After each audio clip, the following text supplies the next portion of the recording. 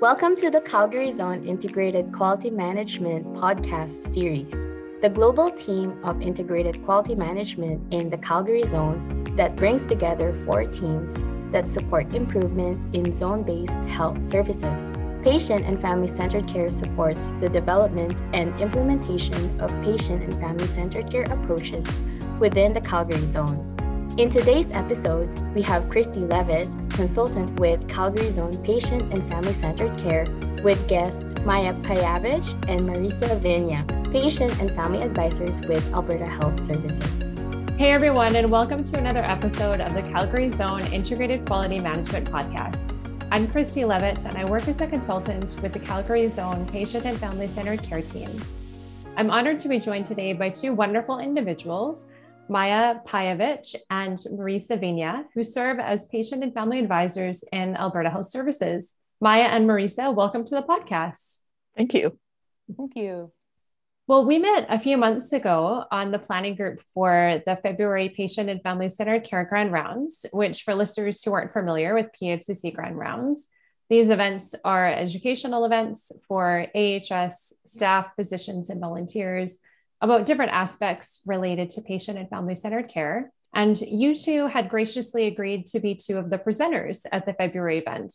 And as we had worked together and as I watched you present, I was so impressed and encouraged by your dedication to helping improve healthcare for Albertans, and also for your openness and honesty about patient engagement. So we're going to dive into some questions today about meaningful patient engagement. But before we do that, I'd love if you could maybe briefly introduce yourselves so listeners can get to know you a little bit.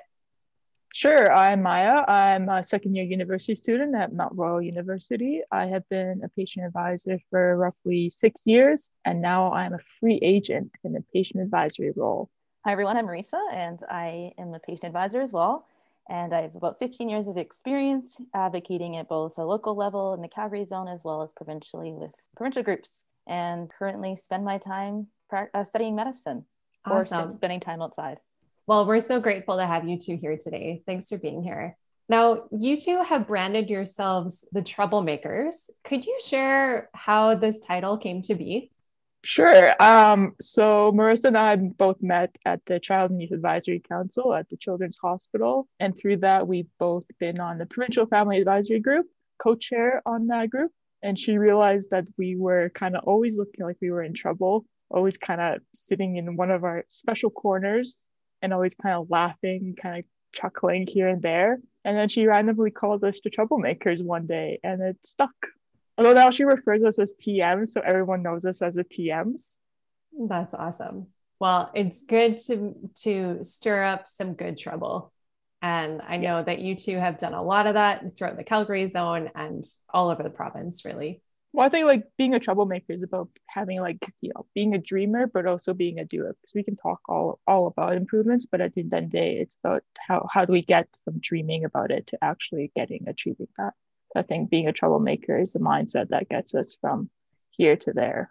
Well said. Which style. So. Well, and when it comes to this whole idea of patient engagement, this is a term that's talked about a lot in healthcare these days. But what is patient engagement to you two, and why is it so valuable and necessary in healthcare? So to me, patient engagement, I think, is absolutely necessary and valuable because at its core, it's engaging the people with lived experience, those that have experienced the healthcare system in various ways, whether as a patient, a family member, a support worker, and have various connections to the system.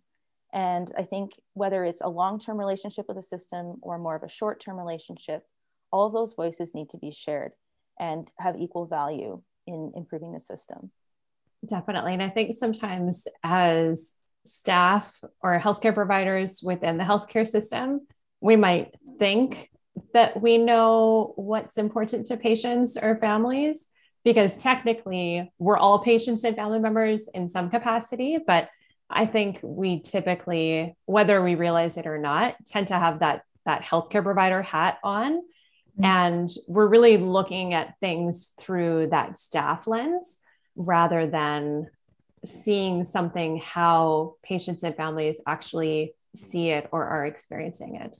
I also think like patient engagement is very like it's overlooked, like it's a buzzword and people think that they engage with patients so well, but at the end of the day it's like that's very tokenistic, very hands down, and very it's like a one-off instead of just a relationship with that patient advisor. And I think in healthcare, in healthcare we kind of miss the boat on that a lot, and I think that's a problem in an area where we can like really drive change, and not just on a local level, but like systemically. And I think, as you said, Christy, sometimes when you work in the system, it's hard to always be very open and expressive of your feelings. Whereas a patient advisor or any person that's using the system or has some relationship to it that doesn't work for them doesn't need to have a filter. And it's something that they can share openly without worry or concern about getting fired or having a bad rap in the system. And I think creating that open and space where people can be vulnerable to share the truth and the true feelings that they have is also important for patient engagement, rather than, as Maya said, just a buzzword to say, oh, we've done this as a checklist, but really making it meaningful. Yeah, absolutely. And Maya, you used the word tokenistic. Like, why or how would you describe tokenistic engagement? Like, could you give some examples of what that looks like so people can know what not to do when it comes to engaging with patients and families? Yeah, sure. So when the patient tells a story, you just engage with that story at that moment, and you just leave it as is. And then you think like all the ways that you can improve the system through the lens of that story, like whether it's like on a local level, on your unit, on your clinic, whatnot. And then you're thinking about ways to kind of change that approach based on that story, but then you just leave it. That's tokenistic because that's time wasted for me personally. Like, what are you going to do with that story? I used to tell my story a lot to consults and conferences, but now I don't, because I just feel like it's a waste of my time and energy, and I'm vulnerable, but healthcare providers aren't willing to kind of take that step and make a change. That's kind of like where I see tokenistic, and also like sitting on consults because it's like a nice looking thing to do versus actually making a meaningful engagement and listening to patients. Yeah, if it's like a box ticking activity where, okay, check, we've got an advisor at the table, but it's nothing more than that. And I think like for newer advisors, like they're like, oh my God, like this is so cool. Like I'm actually being invited to these things. But once you've been in the system for a while, you kind of realize like this is a pattern. Like I don't want to do this anymore. Like I'm not feeling like I'm being engaged, or so I'm just like there to like fill a spot. And I think healthcare providers and like healthcare overall kind of misses the boat on that. So where do you see the current state of patient engagement being, whether here in Alberta or more broadly speaking? I think, to be honest, one of the words is I'm hopeful that there'll be change, but right now I think that we're quite stagnant. And I think we're recycling the same voices. And this is something Maya and I have felt strongly about in the past, and we've voiced our opinions many times over and over. And I feel like oftentimes we go to what's the most convenient, who can we access the easiest? And often that's the same group of people who don't necessarily reflect the voices of the entire population of Alberta. But just because of the time that they have, the luxury of time and their flexibility that others may not have, those are the voices that are often heard the strongest. And I think this is kind of where we're at this point where we need to really be more open and more flexible to allowing for different voices and different, whether that be age, race, sex, orientation, whatever it might be, being more open and willing to have those voices at the table than just doing what's easy. So I'm curious, where would you two like to see patient engagement go? Like, what would be your dream when it comes to patient engagement in healthcare? I think it's about realizing that people have lives. I think healthcare needs to be more mobile and agile when it comes to engaging advisors. Like for myself, like I have school, I have hobbies, I have a life, and it's kind of hard for me to make time to volunteer, which I absolutely love, but it's becoming harder and harder because it's within that 8 to 5 range. Whereas like the people that we always engage with, they have that time. They're often retired. They're sitting on multiple committees, so their voices are already heard. Whereas, the voices of the youth, the mothers, the fathers, those that work, their voices are often neglected, or they're just assumed. Like this is what they think instead of asking. I also think like, we talk a lot about patient engagement. We love talking about patient engagement. We value patient advisors. We do this, but it's actually showing up for it, like actually talking the walk on it. Like show us that you care about advisors. Show us that you actually care about meaningful engagement. Do the hard work to show us this. Like we're willing to put our be vulnerable, share stories, share our thoughts, but where's the other end of that? So I think it's like a two-way street. Let's dance. Like I'm willing to dance. Are you willing to dance? I absolutely agree with what Maya's just said. And I think patient engagement always seems like a formalized kind of role with patient and family advisors. And I think it doesn't necessarily have to be always a formal role. And I think for some people that works and that fits into their lifestyle and they want to make that commitment and that dedication to a more formalized role where they can be called upon at any time or sit on a committee. But I think it's also just getting those kind of one-off informal patient experiences right at the heart of the interaction. So if if it's a patient that's with their doctor that's having a wonderful experience, somehow being able to capture that, or maybe it's a horrible experience and we need to capture that as well. And those voices are also important, but maybe not someone that's willing to invest the time into a more formalized role as a patient and family advisor. But I think that's still patient engagement. And so as Maya said, being mobile, being right there at the point of care is an important moment. And I think, again, there's benefit for in the moment versus taking some time to reflect on that experience. And so I think capturing both can give a very more broad insight into what's actually happening and what's working in the system and what do we need to improve on. I feel like on top of that, I feel like patient engagement is all about the good stuff versus, the not so good stuff. I think we need to bring both of those experiences together in order to make a healthcare system that reflects all of us. Because I feel like we don't learn as much from our successes versus our failures as a system. So I think that's a gap that needs to close very soon. Yeah, absolutely. And I think, as we kind of said as well, is just making it accessible for more. So it's more equitable for those people, whether they can't travel or they don't have access to internet, being able to do these things maybe after COVID, that is just more easily accessible in person and having that in the moment where they're able to chat right then and there. How do you think we can bring in those underrepresented voices? Like you mentioned, perhaps, Marisa, for folks who maybe don't have internet access, like something in person would be necessary. Are there additional things that you think healthcare providers and leaders within the healthcare system could be doing to ensure that those voices that are currently not represented at all, or maybe underrepresented, how those could be heard? Sure. So I think one of the other aspects that's important in patient engagement is often it's a subset of people that work in the patient engagement roles. But I think there needs to be education for all frontline providers. So whether that be the nurses, the doctors, allied health professionals who have some training in engaging with patients, who I think most of them, if they're working in the front lines, are fairly good at building relationships. And I think those are often the people that underprivileged or vulnerable populations would be the first to reach out to and feel most comfortable with. And so using them kind of as that frontline first kind of attempt to build those connections with, and then kind of transition them into something maybe a little bit more long-term, or even just capturing it right in that moment. So not always having to be somebody involved in patient engagement directly, but using those frontline people that have those connections already established as that kind of more, I guess, channel of opportunity.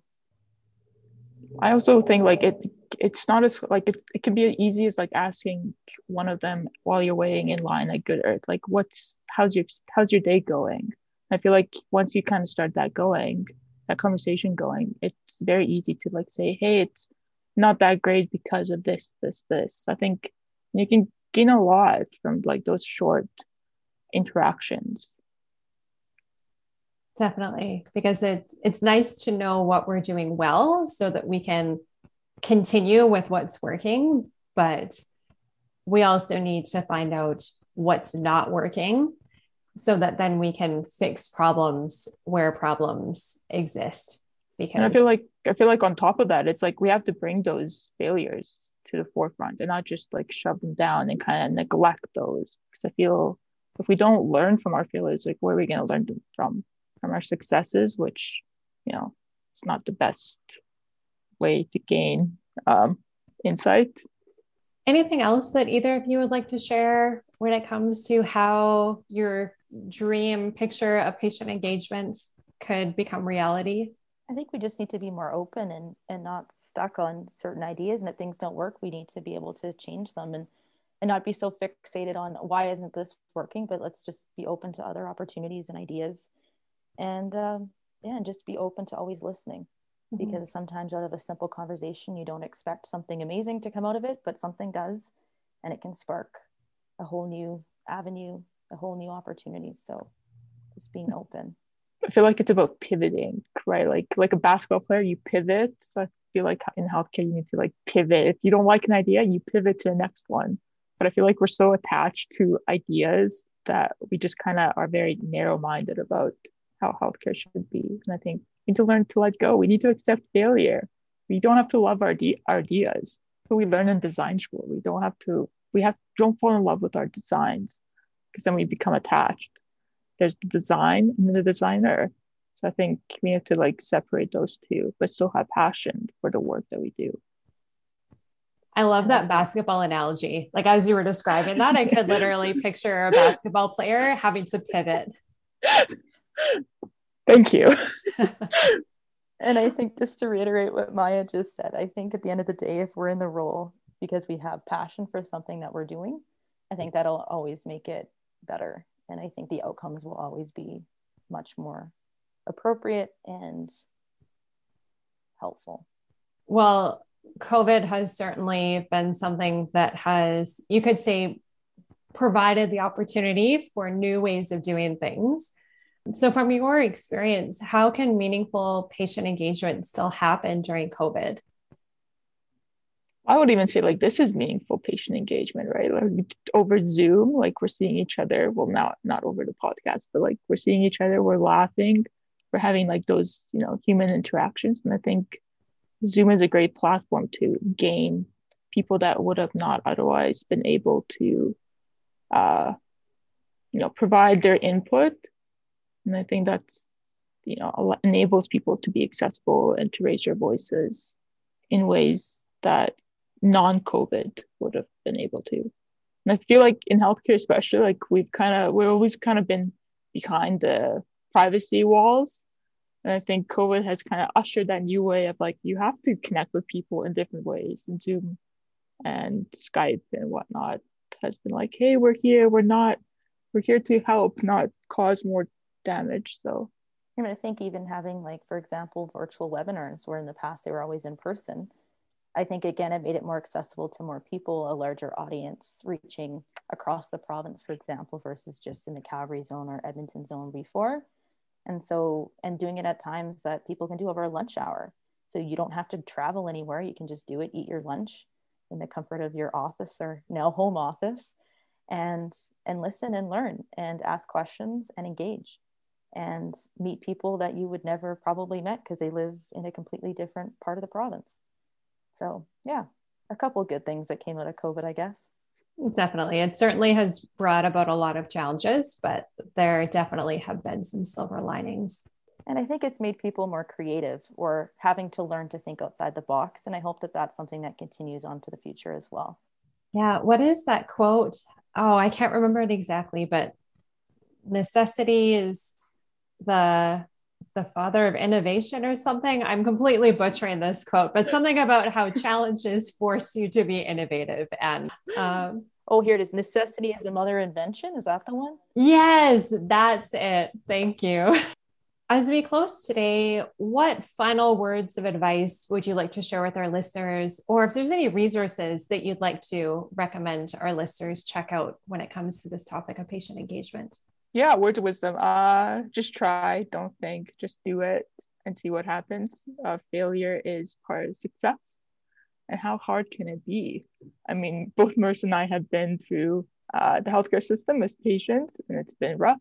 And I think if we can succeed, then, patient engagement can succeed. You just gotta push and reflect and try again. Absolutely. And I think my final kind of words of wisdom would be just keep your mind open and never close a door on an opportunity. Wise words.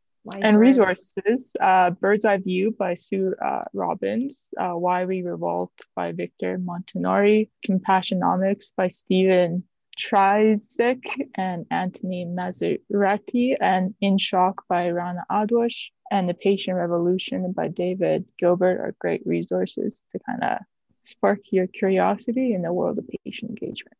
Awesome. Thanks for sharing those. Well, you two have shared some wise words today, and it's been a real pleasure chatting with you two, as always. Where can people find you if they would like to connect with you online? Yeah, so I'm a big Twitter person, so at MayaPavich is where you can find me. And since TMs come as a pair, yeah, connect with Maya.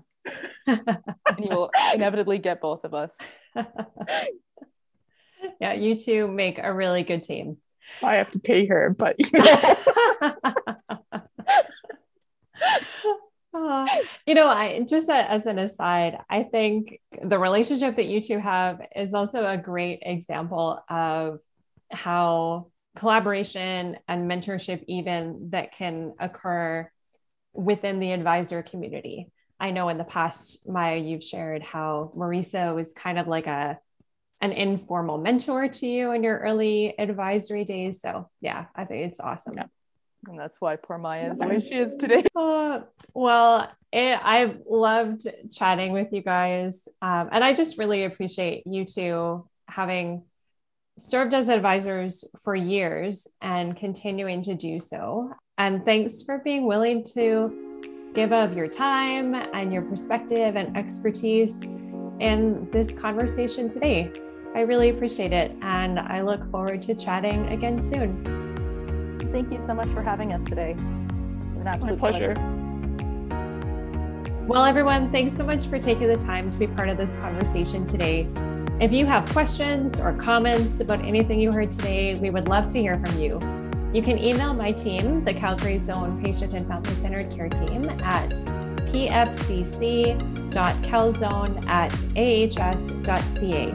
That's pfcc.calzone@ahs.ca. Thanks again for joining us, and we'll see you next time.